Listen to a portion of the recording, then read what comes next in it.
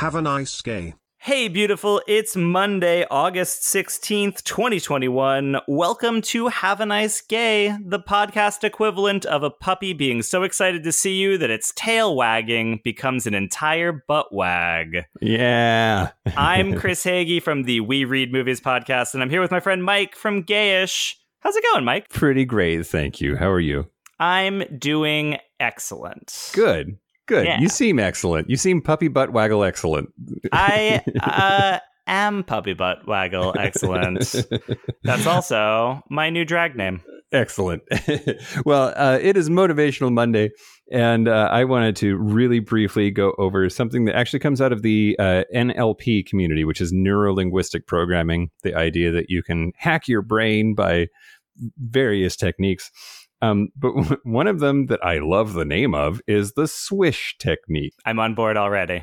Yeah. The swish technique is about preparing yourself to handle. It's a visualization technique, and it's based on the assumption that our minds do not differentiate effectively between real and imagined events, that they both activate the same part of the brain. So if you have something that causes you anxiety or you have difficulty motivating yourself, you can use this to sort of hijack that part of your brain and use some visualization to handle it differently the next time you come across it in real life. So here's what you do. This is the swish technique. So first, identify a thought and the associated feelings that usually trigger anxiety for you. Their example is you're about to deliver a speech and feel nervous and uneasy. Number two, notice how your mind and body react. This could be the sensation of butterflies in your stomach or brain fog. Again, based on the example of public speaking, you might react differently depending on the scenario that you've chosen. Number three, bring to mind a visual image of the context in which this happens.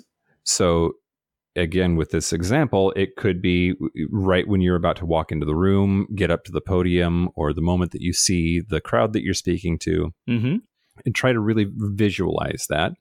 Number four, think about how you would ideally like to respond as you physically enter the context in which the negative thoughts take place. So you might want to, in a public speaking scenario, you might want to be calm, confident, well-prepared, eloquent, etc.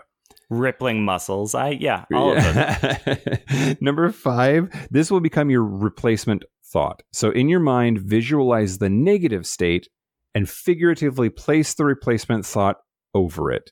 And make sure that thought, that image, appears bigger, stronger, more vibrant, more colorful, while making the negative emotion appear black and white or blurry. So that's basically it. Is like you imagine the bad scenario and you try to make that again look black and white or blurry or less real, and then imagine the ultimate awesome state, the way that you wish that things would go, and make that as bright and colorful and large in your mind as possible.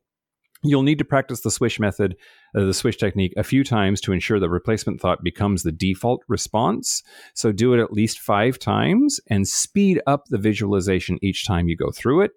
And then to check for effectiveness, just think about whatever the trigger thought or feeling was and its context and see how you feel about it. Like, does your immediate anxiety and panic, is that less? Is that maybe it goes away because you've practiced it enough?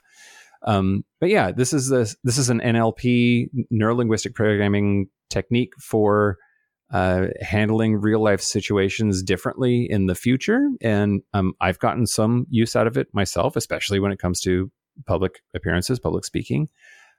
So yeah, give that a shot. See if it helps. I'm going to try it right now. Excellent. Yeah. Well, that's it for Motivational Monday on Have a Nice Gay. We are at Have a Nice Gay Pod on all social media, and our website is haveanicegay.com.